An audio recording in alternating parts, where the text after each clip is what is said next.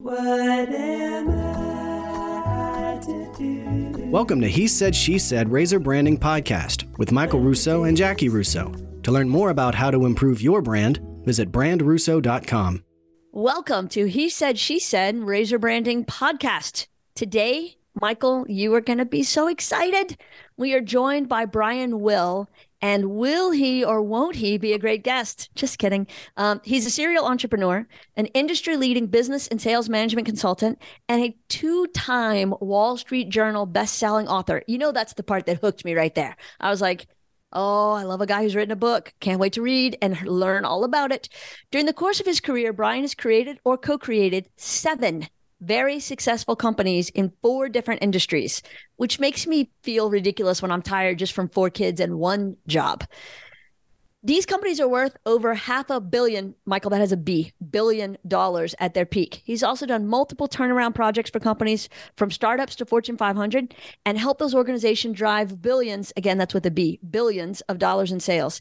Today, Brian owns a growing chain of restaurants, a residential and commercial real estate business, runs a business mastermind, entrepreneur coaching program, and here's my favorite part, he serves on the city council in his hometown of Alpharetta, Georgia, which obviously you have family who live up that way.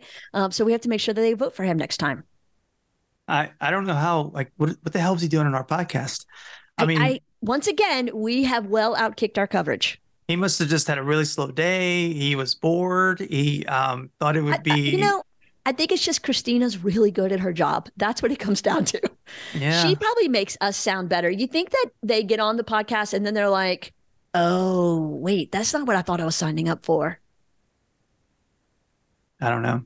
He was really good, though. For somebody that is that successful and that humble and that really just nice, was impressive. Well, you know, and I have always believed so much of people's success comes from their education, but he's a high school dropout. He's self-educated. He's learned what he's learned by the mistakes that he's made, by the lessons he's learned from those choices, by the books that he's read, the work he's done, the network he's built. He is a shining example, I think, of how we all can pull ourselves up by the bootstraps and figure it out and get it done. And everybody, welcome Brian Will. Michael and Jackie, he said, she said, I love this. It's going to be awesome.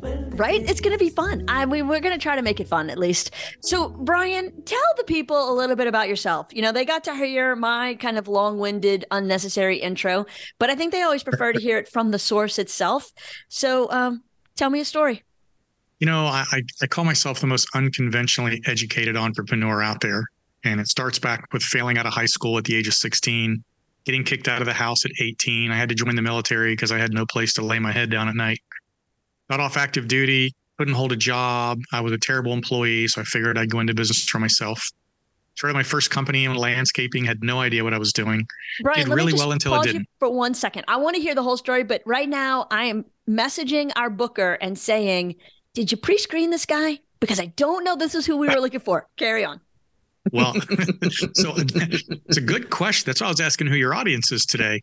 You know, my background has been building businesses over the past 35 years, from venture capital to private equity to doing Fortune 500 consulting to writing books. I've got 2 Wall Street Journal bestsellers and got into politics here. I think I told you that before the show started. So I've run the gamut on business and pretty much that's what I do today. I do consulting and coaching and executive consulting, et cetera. And I love everything about that. And I think that our listener, and I like to make it singular because when it turns out there's 2, I feel so much better. I think our listener is going to appreciate that, because when we see someone who's gone those steps ahead of us and the challenges that they've faced and how they've overcome those challenges, I think it's always inspirational and it's something that we can kind of grow and learn from. I know this is a business podcast and we're supposed to talk about branding, but I think the human condition is an important element of that. So when you look back on all the pitfalls and all the challenges and all the missteps, tell me some of the bigger lessons that you've learned along the way. You know, a lot of them early on were in business and why businesses succeed and why businesses fail. About midway through my career, I started learning more about the mentoring and the coaching aspect of growing as an entrepreneur and learning what it takes to succeed.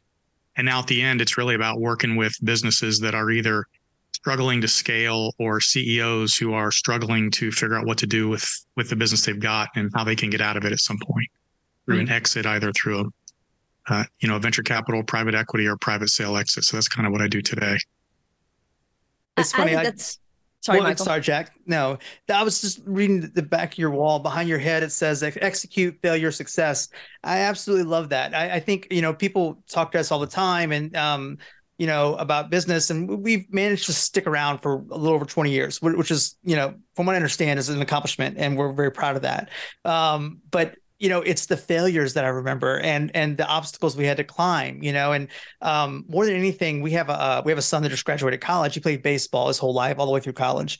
And I would think that if anything I learned through business, I really learned through baseball and him, is how much failure there is to success and how much you have to grind it out and stay the course. And I don't know how that relates to what you're talking about, but it seems like everybody's got that part of it. Nobody's just walked into success. It has to happen a certain way, I call this the 100 lessons from where you are to whatever success it is that you want in life, be it in a business, in a job, or whatever. And there's an old cliche that, success is born out of failure. And I've always said that statement is wrong, and it makes me cringe. Success is born out of learning from failure. If you just fail at whatever you're doing, you're going to continue to fail over and over and over. It's learning from that failure that will lead you to the next step. And by the way, that execute, failure, success is a pattern that goes over and over and over and over until you accomplish or achieve whatever it is you're trying to achieve. So one failure does not equal success. It's going to be a whole lot of them, and you got to go through them to get there. Do you feel like you're done with the failure part of your career, or is it still? And execute, failure, success is also generally an ego issue with the person that's having the problem, right? And I always use example. They say, well, gosh, Brian, you teach this ego issue today when you work with executives, and how do you keep your ego in check? And I said, I still don't. And I always use example of the last book I wrote, right? And I wrote the book, and I went to the publisher, and I sketched out what I wanted for the jacket cover, and she came back and she said, that sucks. And I said, no, you don't understand. I'm very successful. I've already got 2 books out. One of them's already a bestseller. And she goes, no, that sucks. And I literally argued with her for about 10 minutes until I realized I am arguing with somebody who knows a hell of a lot more about books than I do, and had to check my ego and let her do the design. And it came out really well. And it's been my best-selling book to date. So that ego check sometimes has to be a conscious decision on your part to allow you to move forward. And if you can't recognize it, you need to have somebody in your life that can tell you that you'll listen to. Let's pause there just for a second, because I think that's really important. We obviously are professionals and experts of what we do, just as you are what you do. And I often hear from our clients, and shockingly, it's not the bigger clients that pay us a lot of money to do our job for them. It's the smaller clients that pay us a little bit of money to do their job for them.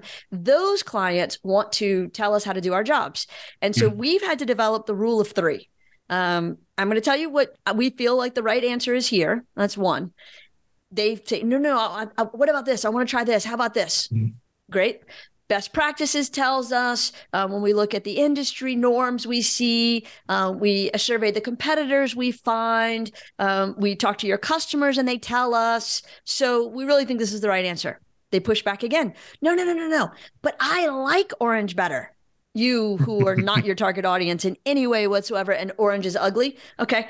So then we get one more time. I get the 3rd chance. Let me stack it up and show you all the reasons why. And at that point, I just have to say, okay, it's your money, it's your company, it's your funeral.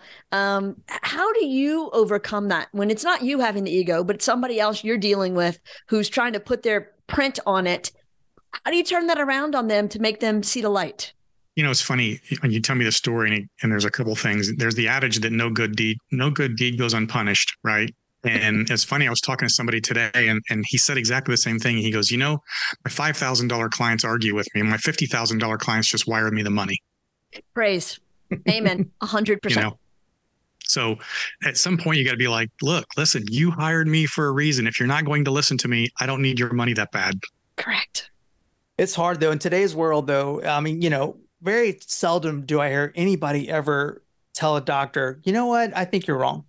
Or I think the doctor would disagree with you. I have conversations with them every day. Okay. It's harder to second guess a doctor or a technician or somebody that's out of the realm. Like in what we do for advertising, everybody's an expert. Everybody knows knows more than we do, or because they've seen it. I mean, they live in it. I mean, you live in an advertising world. It's thrown at you, and every time you turn on the TV, the radio, you walk down the street, you're being bombarded with that. So everybody's kind of they're kind of an expert as consumers, right? It's just, taking that and turning that into some kind of a strategy that makes sense is a little bit more, above that pay grade, I have the same challenge. Listen, one of the things I own today is a chain of restaurants, and I always go in and tell them, design this menu. And they're always telling me, look, that's what you like. That's not what the public likes. I'm like, no, everybody likes a smash burger and fries. So, I have to, go ahead and check my ego and let my team do their stuff and do what they want to do. So, I mean, I think we all fall in that trap at some point. No, 100%. I read that in your, I was reading about you, about which restaurants chain are you involved with? So it's a privately owned here. It's called Central City Tavern, and it's just in the North Atlanta area. Awesome. That's my dream. If I'm going to run away to the circuit, it's going to go wait tables again. I made my way through college and after bartending and waiting tables, and I love the service industry. I just loved it. And we, and Jackie did as well. And we like to hire people with restaurant experience because it applies so much to our business. If you're front of the house, you know how to manage people and read tables and those kind of things. If you're wait staff, you know how to, get in the weeds and how to work out of it and how to manage your time. There's so many lessons to be learned out of the service industry. Yeah, we're big fans of it. But like I said, I would run away and do that if I could. I did it we'd sold a couple companies in 2006 and 2008, and I used to take my team out for drinks and happy hour every day. And after we sold the company, they were like, why don't you just buy a restaurant now? I said, hey, that's a good idea. Let's do that. And I bought one and it failed. And so I bought 4 more because that's what you do when you fail. You dribble down. Mm-hmm. And then we've just been buying and selling and building over the last 12 years. And that's where we are today. So what do you look for when you're either planning to acquire a business or positioning it for sale? What are the big good flags and not so good red flags that catch your attention first? So if you're talking a business that's probably $5 million or less, we buy what's called distressed owner businesses, not distressed businesses. Distressed businesses are on their way down. They have problems financially. We're not a turnaround shop at that level.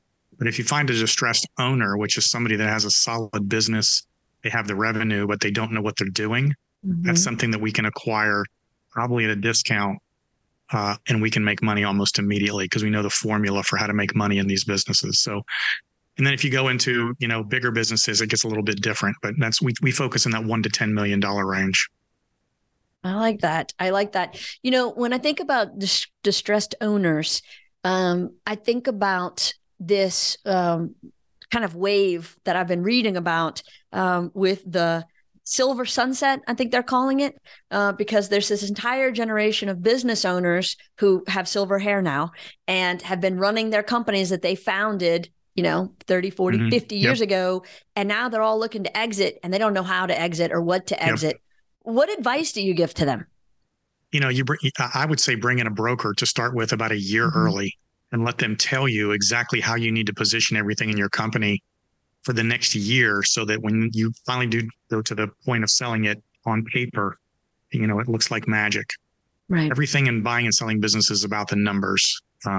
So those numbers need to make sense. And if you need to make adjustments to it, most small business owners don't run P&Ls. It's fascinating to me. They don't know their numbers. They don't know their percentages. They don't know their core metrics. They don't know how to predict the future.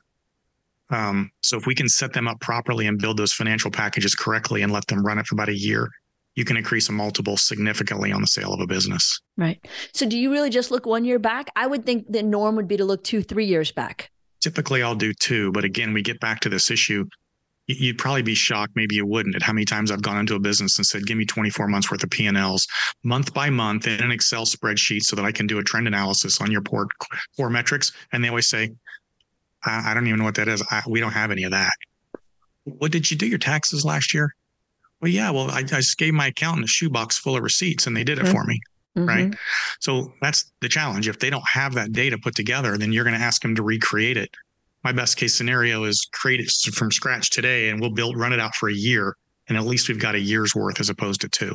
Right. I find that what you're talking about, this owner, founder, president mentality of, I am really good at making this widget. I'm not so good at running a business. also permeates itself into marketing and branding. They can Mhm. make really great things that fill this need, but they have no idea how to tell somebody through good messaging and good marketing why they're the right choice. I go into businesses all the time. I do a lot of consulting. And when I ask, what makes you different from the competition, I hear the people. Yeah. So we call that. So we have these 5 keys to success for any business, right? And one of those 5 keys is, why would anybody buy your product, and why would they buy it from you? Mm-hmm. And if you can't answer that question, there's nothing unique or special about your product. There's nothing that draws those people to you or your business. Then you're a dime a dozen. You're never going to scale, and you've got problems. So people say, well, how do I figure that out? Like, I don't know. It's your business. You tell me. And if you can't figure it out, you better come up with an answer, because you've got to do something to make people be attracted to what you're building. Right. And if that's marketing, one of the other keys to success we talk it is, who are you and who are you not? Mm-hmm. If you're a technician, as you said, I'm really good at building or doing whatever, but you're not good at the marketing, you're not good at the management, you're not good, then you need to backfill your weaknesses with other people, whether they're internal partners or you hire them, to fill in those gaps so that you have a well-rounded organization that can push that business forward and scale. And it sounds like you guys are that outsourced marketing arm that people bring in to say, okay, I know how to do X, but I don't know how to sell it. So you tell me, sell it to the public for me. Right. Yeah. Well, and I find that crosses both lines, B2C and B2B. Somebody's usually great at this one thing. And so they can either stay, and there's, an amazing book on it about the E-Myth. You can either stay working in your business, or you can start to replace yourself so you can start working on your business. We work primarily with middle-sized companies that have gotten through that point. They've grown. They have a team now. They've gotten kind of big. But now all of a sudden, they're stuck on doing things that they did to make themselves successful 10, 15, 20 years ago. Right. And forget that the world's changed just a bit in the past 5 years. Yep. We call this the cycle of business. And if you're not progressing, right? Every successful company progresses. Apple Computer started with motherboards. IBM started with typewriters. DuPont started making dynamite. You progress as the world changes, and that's how you succeed. So you've got to progress. And if you get stuck, it's because you haven't progressed, and you need to bring somebody in to help you do that. Right. No, it's. And by the way, the E-Myth is one of my favorite books. It's like my top 3. So smart. Yeah. If you read my books, you'll see the E-Myth scattered all throughout there. It's right. That, Rich Dad, Poor Dad, and Blink from Gladwell. Those are my top 3. Good. Yeah, that's one of my favorite books too. I've read it twice. All about the psychology of why people make decisions, which is why they succeed and why they fail. Exactly. I was waiting to see if Jackie reacted, because I have not read a book in I don't know how long. Yeah, I just let it go. One of us is the reader and one of us is not, and that's okay. We can't both be. I'm fine with it. I like pictures. What can I say? When Michael reads a book, it's usually an audio book from when he was driving our son to baseball practice in Little League. So we're past those days now. So he hasn't read in quite some time. We did, since though. then. And you mentioned Malcolm, right? Outliers. Malcolm Gladwell, that was one of them. Yeah, I don't know how. Somebody recommended it to me. I bought it on tape, and he narrated the whole thing. Yeah, I'm somebody who recommended it to you. And he narrated himself. He's got the best voice, by the way, the best. Yeah. I mean, as far as somebody narrating his own stuff. And I was blown away by that. I mean, his analogies, the sociology behind it. And now I haven't read a lot since then, but it was impactful in my life. I reference it all the time. Blink and Outliers, 2 of the great books by Malcolm Gladwell. Yeah, absolutely. Mm-hmm. Now, it's interesting. Malcolm's going to listen to this episode and he's going to think, I'm so complimented that you like how I narrate my audiobooks, but I'm so hurt that after this one great experience, you didn't go delve into the rest of the library. He's got like 20 of them. I started reading the Goliath one, I think. Was it Goliath? Mm-hmm. Yeah, David and Goliath story. Yep. Anyway, that was pretty good, but yeah, I got busy. Michael, you're breaking Malcolm's heart right now. Well, if he's listening, I love your books, man. Exactly. Right. I'll send you one of mine. I'll send you mine because, a lot of your stuff is just weaved in there. So Brian, when you're thinking about your diverse roles, because I think none of us these days get to just pick one job and stay at it. So you're buying companies, you're selling companies, you're founding new companies, you're turning companies around, you're running city government. You got a lot going on. How do you balance all of that? I'm ADHD. Okay. And I have good teams. I tell people all the time, my ADHD is one of my superpowers. It allows me to sit at 30,000 feet and look at a surface level of everything that I'm doing without delving into the details. And if you look at the businesses that we run or may manage, I have our accounting department break everything down into what I call 4, 5, or 6 core metrics. And we break them down into a percentage level. So if I look at a business and I know these are my core metrics and the percentages are within 1% of where they're supposed to be, I know I don't have to dig into the financials. I don't have to dig into the management. I know everything's working. If one of the numbers is off by more than 1 or 2%, that's when I say, okay, somebody go tell me what's wrong here. So right. If you have good people and you know what you're tracking from a number perspective, it's easy to manage multiple things. I like that. I think about the people who actually do listen to the podcast are typically marketing directors and VPs of marketing. And so they're focused on one business. So to take that example, because I think that's an important piece of knowledge, not just for owners and founders and CEOs, but also for people in the trenches. How do you advise them when it comes to looking at their marketing budgets, determining ROI? The number one question I get asked, and it's more than once a day. How much should my marketing budget be? So this is an interesting question. I just did an analysis for a national franchise company, and we analyzed their top 2 units, their bottom 2 units, and their middle 2 units. Mm-hmm. And fortunately, in an environment like that, having the ability to look at the different levels of success, we tracked 24 months worth of P&Ls. We measured these top 6 metrics, one of those being marketing. And we looked at all these units and what they spent on a percentage basis and how it affected both their attrition replacement, when you're losing business, as well as their new business revenue. And we were able to specifically identify what the percentage marketing was in that business in order to keep sales level, to grow, or to not. Now, in a franchise, it's easy because we have multiple units to look at. In an individual business, you really got to build that. We call it reverse P&L analysis. We use pattern recognition on those 6 core metrics.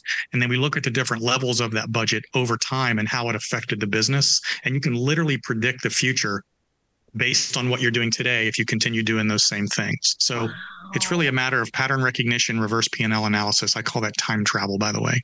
So we can time travel ahead and figure out what's going to happen with your business based on that. Because it's all trends. It's all trends. Everything is pattern recognition. You'll know what's happening. I love Elon Musk. He said, you know what AI is? Everybody's all hot about AI. He goes, it's trend analysis. That's all it is. We're calling trend analysis artificial intelligence, but that's really what it is. Because trend analysis is magic. Yeah, and it's funny because everybody gets so freaked out about it. Some present company excluded. I'm not talking to you and me, Brian. And yet when it comes down to it, it's nothing but a fancy Google search. Yep. They have access to every bit of information on the planet, and they have algorithms and trend pattern analysis that just says, oh, this is what's going to happen. Well, you can do that in your business too.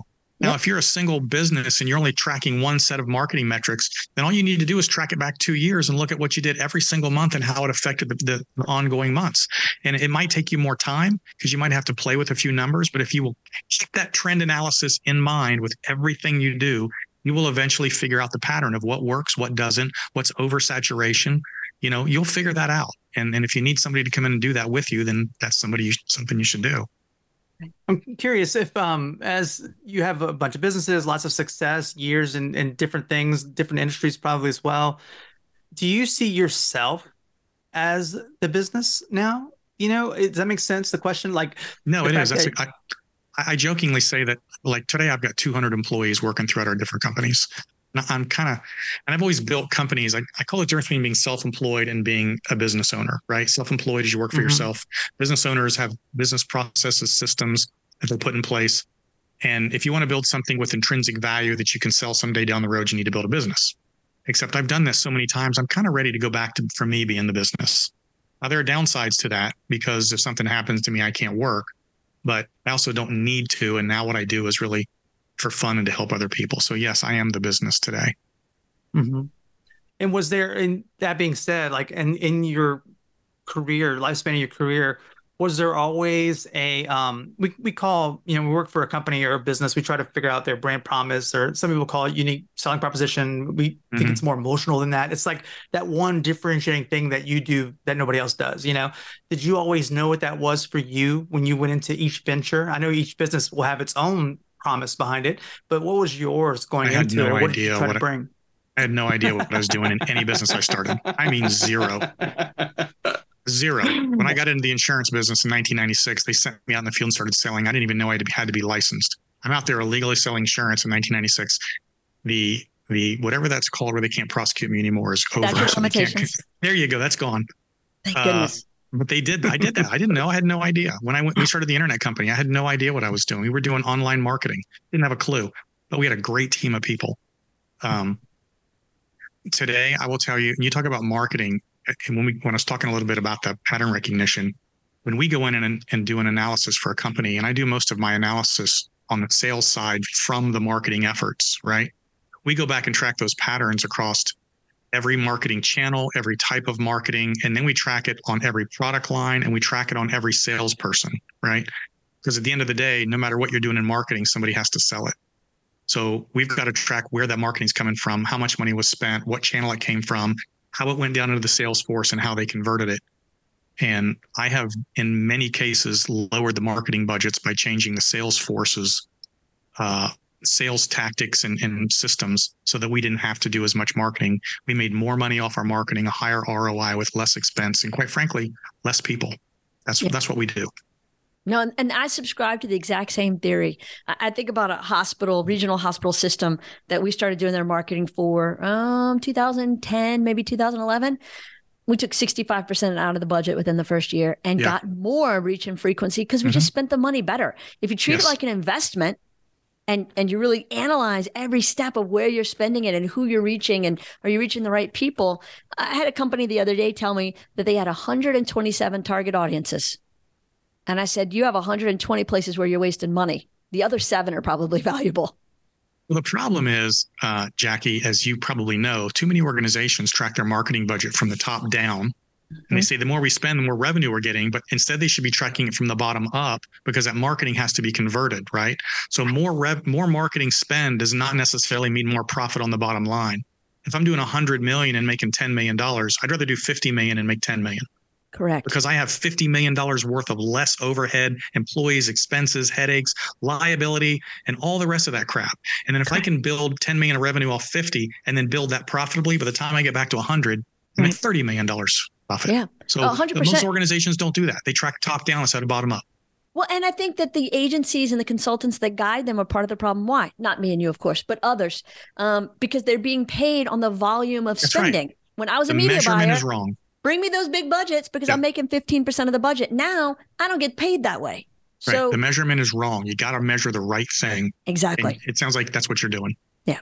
Well, yeah, everybody who's still in business and successful right now, I would imagine, has changed that model because gone are the days of the madmen when somebody's going to hand you $100 million budget and tell you just to go do whatever it takes. I mean, it's not like that anymore.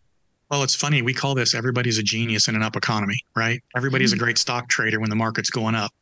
And revenue solves almost all problems. And so if your company is doing well and you just keep piling more and more money on it, and you're making more revenue and more profit, but you don't realize that you're not really doing it at the most efficient pace. And then COVID comes along and COVID washes out the weak and leaves the strong. And every time there's a downturn in the economy, the weak are going to get hammered and the strong are going to remain. So you've got to build a stronger base in your company so that you can't be hurt by some unknown, foreseen economic, whatever's going to happen. Yeah. Well, and also unknown, foreseen prediction of an economic force that might happen but never did, because at the time of this recording in June of 2023, we've been hearing about an impending recession for 2 years. Yep. And I keep waiting. It hasn't showed up yet. No, but you never know. You never know what might happen next. You know, another bat's going to get out of a farmer's market in China, and we're going to have COVID-3, and the weak are going to get washed out again. Right. So you got to build a strong base. You got to get your company, and it's not about top line; it's about bottom. No, exactly. Unless you're trying to go public. Oh, good point. Good point, because that does change the story a little bit. You've got a different set of criteria to answer to. Yeah. Yeah. So tell us a bit about the books. I know they're great. I know they've been on bestseller lists. I want you to take a moment to promote them because I'm getting ready to jump on Amazon and buy both of them right now. Well, my second book was called The Dropout Multimillionaire, and it's really business. It's a book about building business, scaling business, and getting ready to sell a business. This is what I talked about earlier. if you're in trying to fast launch, or if you're in a business that's not scaling properly, and it's more mindset, it's more soft skill. It's not technical. I'm not going to tell you how to set up a bank account. It's got nothing to do with that. It's more about being a CEO or an entrepreneur. So that's about building a business. The last book that just came out 2 weeks ago, this one right here, that's called No, The Psychology of Sales and Negotiation. And it's a lot about what we just talked about, right? You can spend all the money in the world on marketing, but somebody has to sell. And you're either selling it online and the customer's buying it off of whatever marketing package you're putting together, or you've got butts and seats or people on the street who are selling your product. And this is really about the psychology of why people buy, right? It's what they're thinking in the sales process, the customer. It's the objections that they're going to have to whatever your product is, and how you can overcome those objections prior to them having it by building proper sales scripts, by understanding what the customer thinks. Again, it's not a hardcore sales thing. It's not about slamming. It's not cheesy sales lines. It's psychology of sales and negotiation. That's what the book is about. And that's the one that I'm ordering first. I'm so excited about it. It sounds awesome. And she's not kidding, by the way. She has this ridiculous collection of business books behind her, and at home that is, No, you can't really see them on the shelves right behind me because they're way up high. But there's probably a solid 300 or 400 in here. Well, there's you remember the movie Cocktail? Yes. 100%. Okay, we're big fans. Yes. Well, when Flanagan walks up and not Flanagan. I bet he's got a business cook behind the. Yep, there it is. Right, that's it. That's Jackie Russo. She has a business book at every if you search her, she's probably got one in her pocket somewhere. Let me tell you, and I have a library just like yours, and I love this because I'm the guy. Yeah, see. The one I just ordered. I'm so excited. I'm the guy that didn't go to college and fell out of high school, right? So I was talking to my daughter a couple months ago, and she's looking at all the books on my shelves, and she's like, "Daddy, you have a lot of books." I said, "No, honey, that's my brain." Right. That is my brain. Absolutely. Look, we wrote a business book during COVID that is really one of my proudest things because I didn't graduate from college. And so to be able to take the 20 plus years of knowledge and experience and turn it into something to help somebody else get a shortcut, I think it's an awesome thing to do. Heck yeah, man. Yeah. Giving people the opportunity to skip the mistakes you made and show them how to accelerate their growth and level up their person and their business. That's just a great feeling. Absolutely. Absolutely. Yeah. I just got Peter Levitan's new book, How to Build a Kick-Ass Advertising Agency. I mean, I get that we're 23 years into this, but there may be something in there that I need to know for the next chapter.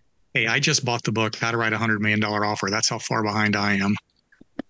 Like you're at the billion now. Your offers have B's in them. So I feel like you're 10 times higher than that these days. For sure. But I'm starting a new business, man. I'm got to get writing content right now on this new website. There you go. Let's talk for a minute, Brian, about professional development.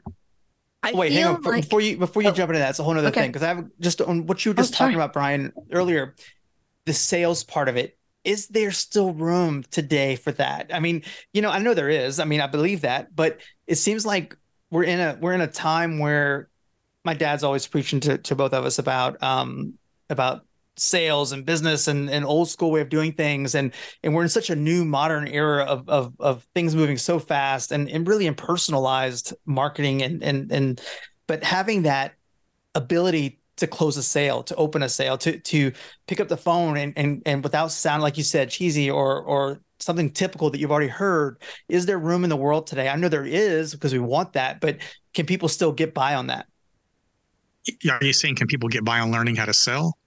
Can people still do it? Is there, I don't know if that's the right question, but it's like, it seems like there's such an obstacle to getting to that point.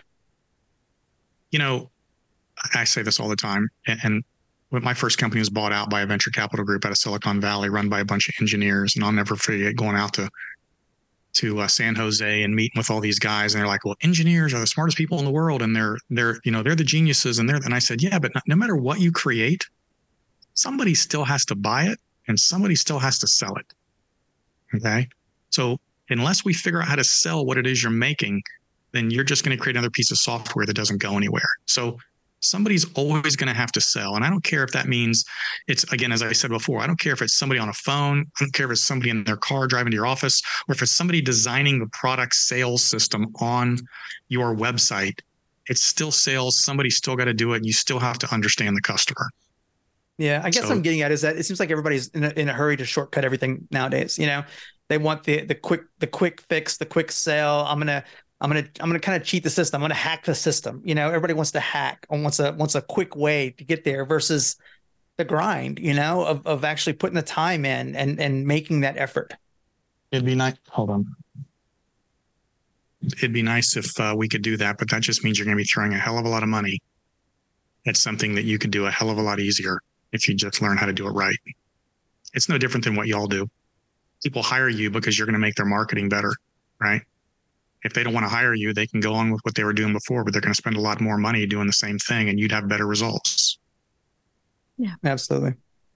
I think specifically the example Michael was kind of referencing with his dad. So his dad was in international sales for years and years when it meant traveling to the country, handshake, spending a week with the customer, having dinner with them, bringing them gifts, all of the ceremonial aspects of it, who puts their business card first, you got to eat and drink, whatever the international guest provides for you, a lot of challenges. He about lost his mind when he found out we now close on Fridays. We've gone to a 4-day week. And he said, how's that possible? What if your client wants to meet on Friday? And I said, I schedule it for Thursday. But what if Friday's the only time they can meet? I said, then they're not a good client. Right. Oh my gosh, he still hasn't gotten over it. And so I'm trying to find this balance between the old school ways. I still think customer service is important, and I think direct interaction is important, and some of the new school ways, embracing the technology. I don't travel to my clients anymore. We Zoom, which don't tell him whatever you do, because I will not hear the end of that. So where do you find the balance in these? How do you make the old and the new kind of work together? Hey, as we like to say, the last company making buggy whips was swearing that cars were never going to make it. Okay. So we change with what happens in the world, and we get better and we get better and we get better. So what we're doing is better, easier, and faster today. Yeah. Thank you. I'm going to make that buggy whip analogy to him, see what he says at dinner. That'll be fun. Yeah, I love that one. You're going to accuse him of being the buggy whip salesman. He is a buggy whip salesman. Trust me. For sure. You were asking about professional development, Jackie? Yeah, that's where I was going next. So with professional development, I feel like that's something really important. And I see in my clients kind of one of two approaches to it.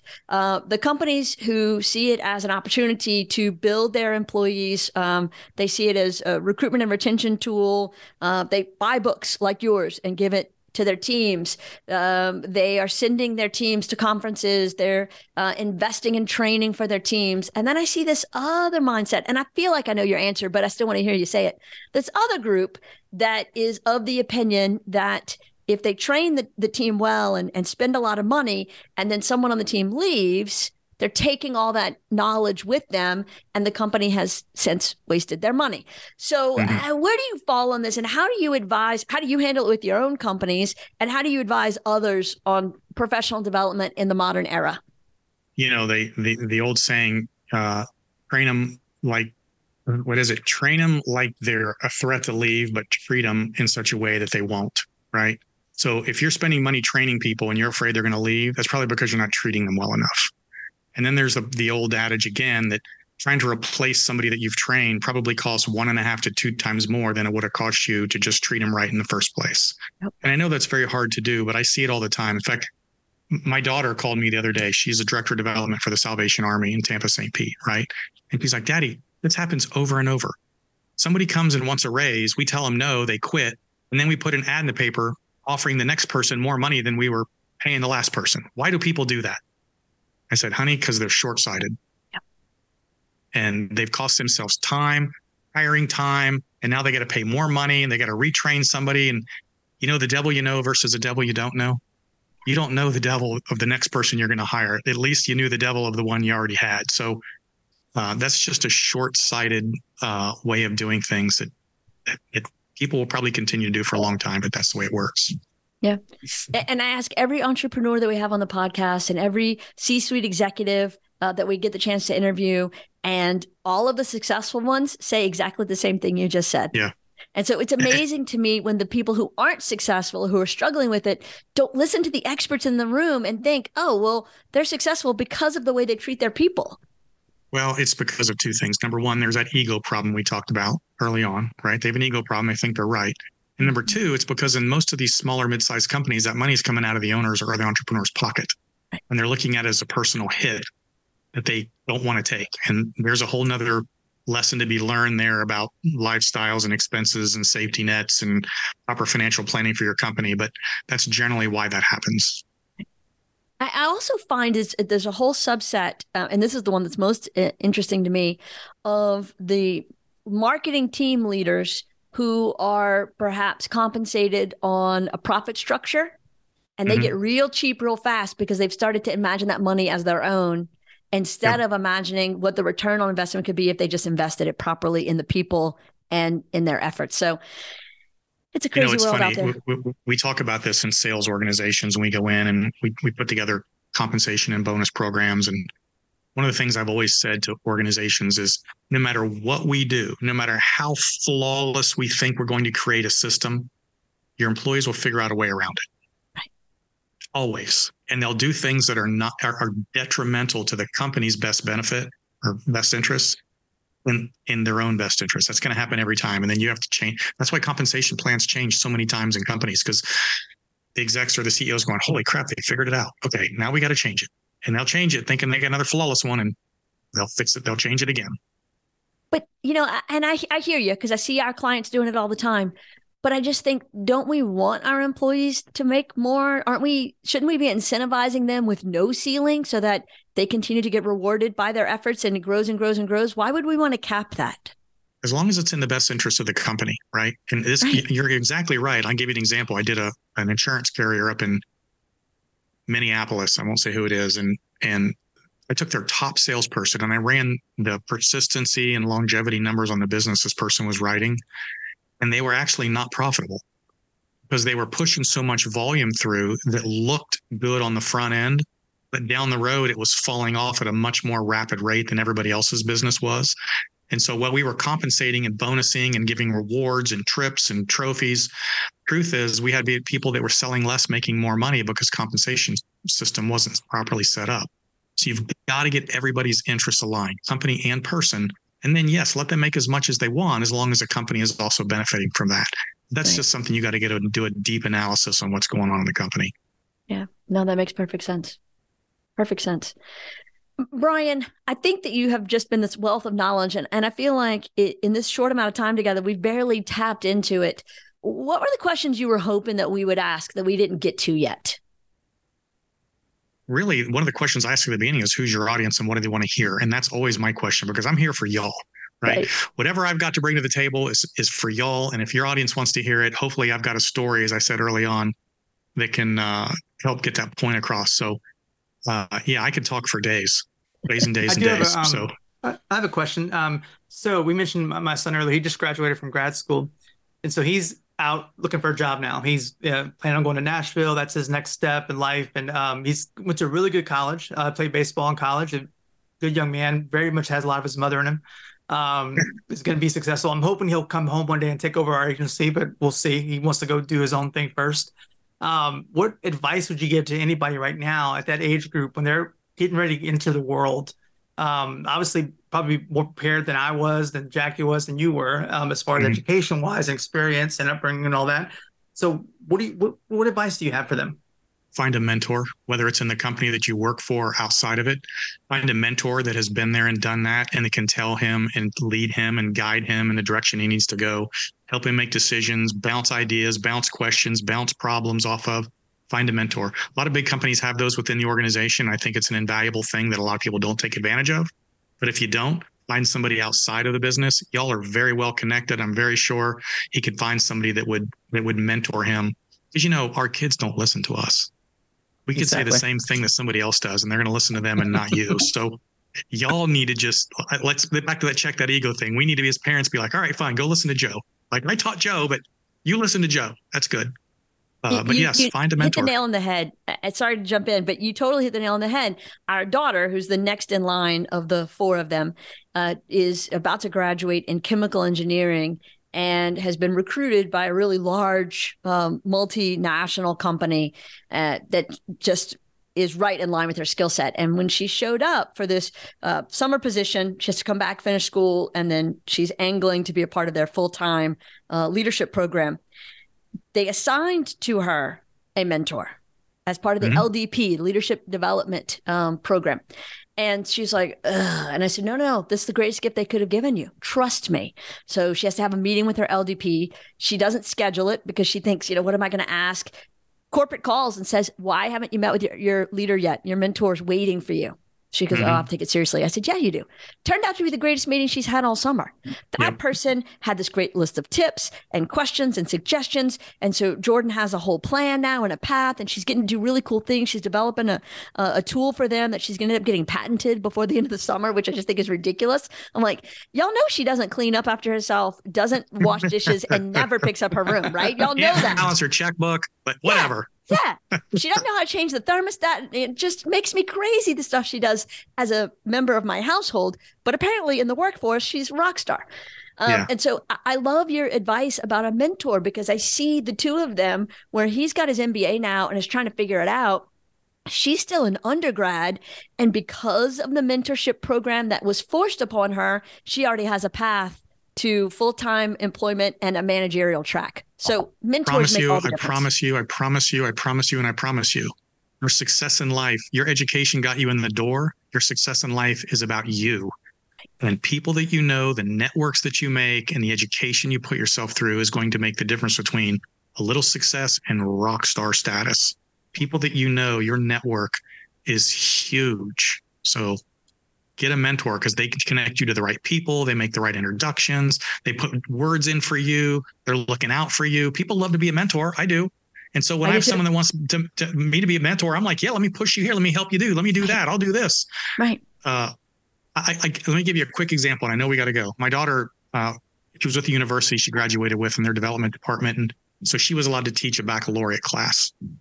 And it's the first class every freshman and coming freshman has to take. And she called me one day at the end of the first quarter she was teaching. And she says, Daddy, I got 2 students who didn't do their homework and I have to fail them. And if I fail them at a baccalaureate, they're failed out of college. What am I supposed to do? Because I don't want to fail these kids. And I said, well, call them both in and say, look, you have a week. Give me everything you were supposed to do in a week, and I'll forget the fact that you didn't do it. Week later, she called me. I said, what happened? She said, one did it and one didn't. And I said, what happened? She goes, person that did it passed and I failed the other one. Right? She said, I tried to help. In other words, the mentors want to help you. They will cut corners. They will make things happen for you. They will forgive mistakes that were made, as long as you get out there and do the work. But you got to do it, because if you don't, you're hurting yourself. Absolutely. So good advice. And we're going to repeat this conversation to him tonight. I can't wait. Yeah. You got home for the summer and he's leaving in a few weeks, but no, we will definitely reiterate those things, because we've said it, but it's sometimes you're right. You have to hear from somebody else, Yep. Well, and it's not what you know, it's who you know. There's a reason why it's called an old adage. It's because it's true. Always. Yes. Always, always, always, always. Who you know. Yeah, absolutely. I jokingly tell my kids I can fix almost anything. And that's only because I know a lot of people. Right. Take advantage of me. I know how to get stuff done. Exactly. Oh, Brian, this was a gift. I appreciate you gifting us your time and your wisdom and your knowledge and your experience. I encourage everyone to go buy your books and follow you on social media. I know I'm already working on my Amazon order right now. I can't wait to get them in and read them. Thank you. This is exactly what I know I needed to hear today. And I think probably other people listening feel the same way. Thank you for your time. Michael and Jackie, I can't thank you enough for having me on the podcast. This was awesome today. Thank you. You were great. Thanks. Thank you, Brian. Appreciate it. And to everybody listening, make sure you reach out to Brian with your questions, because he wants to be your mentor. He's already said so. Line up. He'll give you all the free advice. But definitely hit Amazon, grab his books. And as always, come back for the next episode of He Said, She Said, Razor Branding Podcast.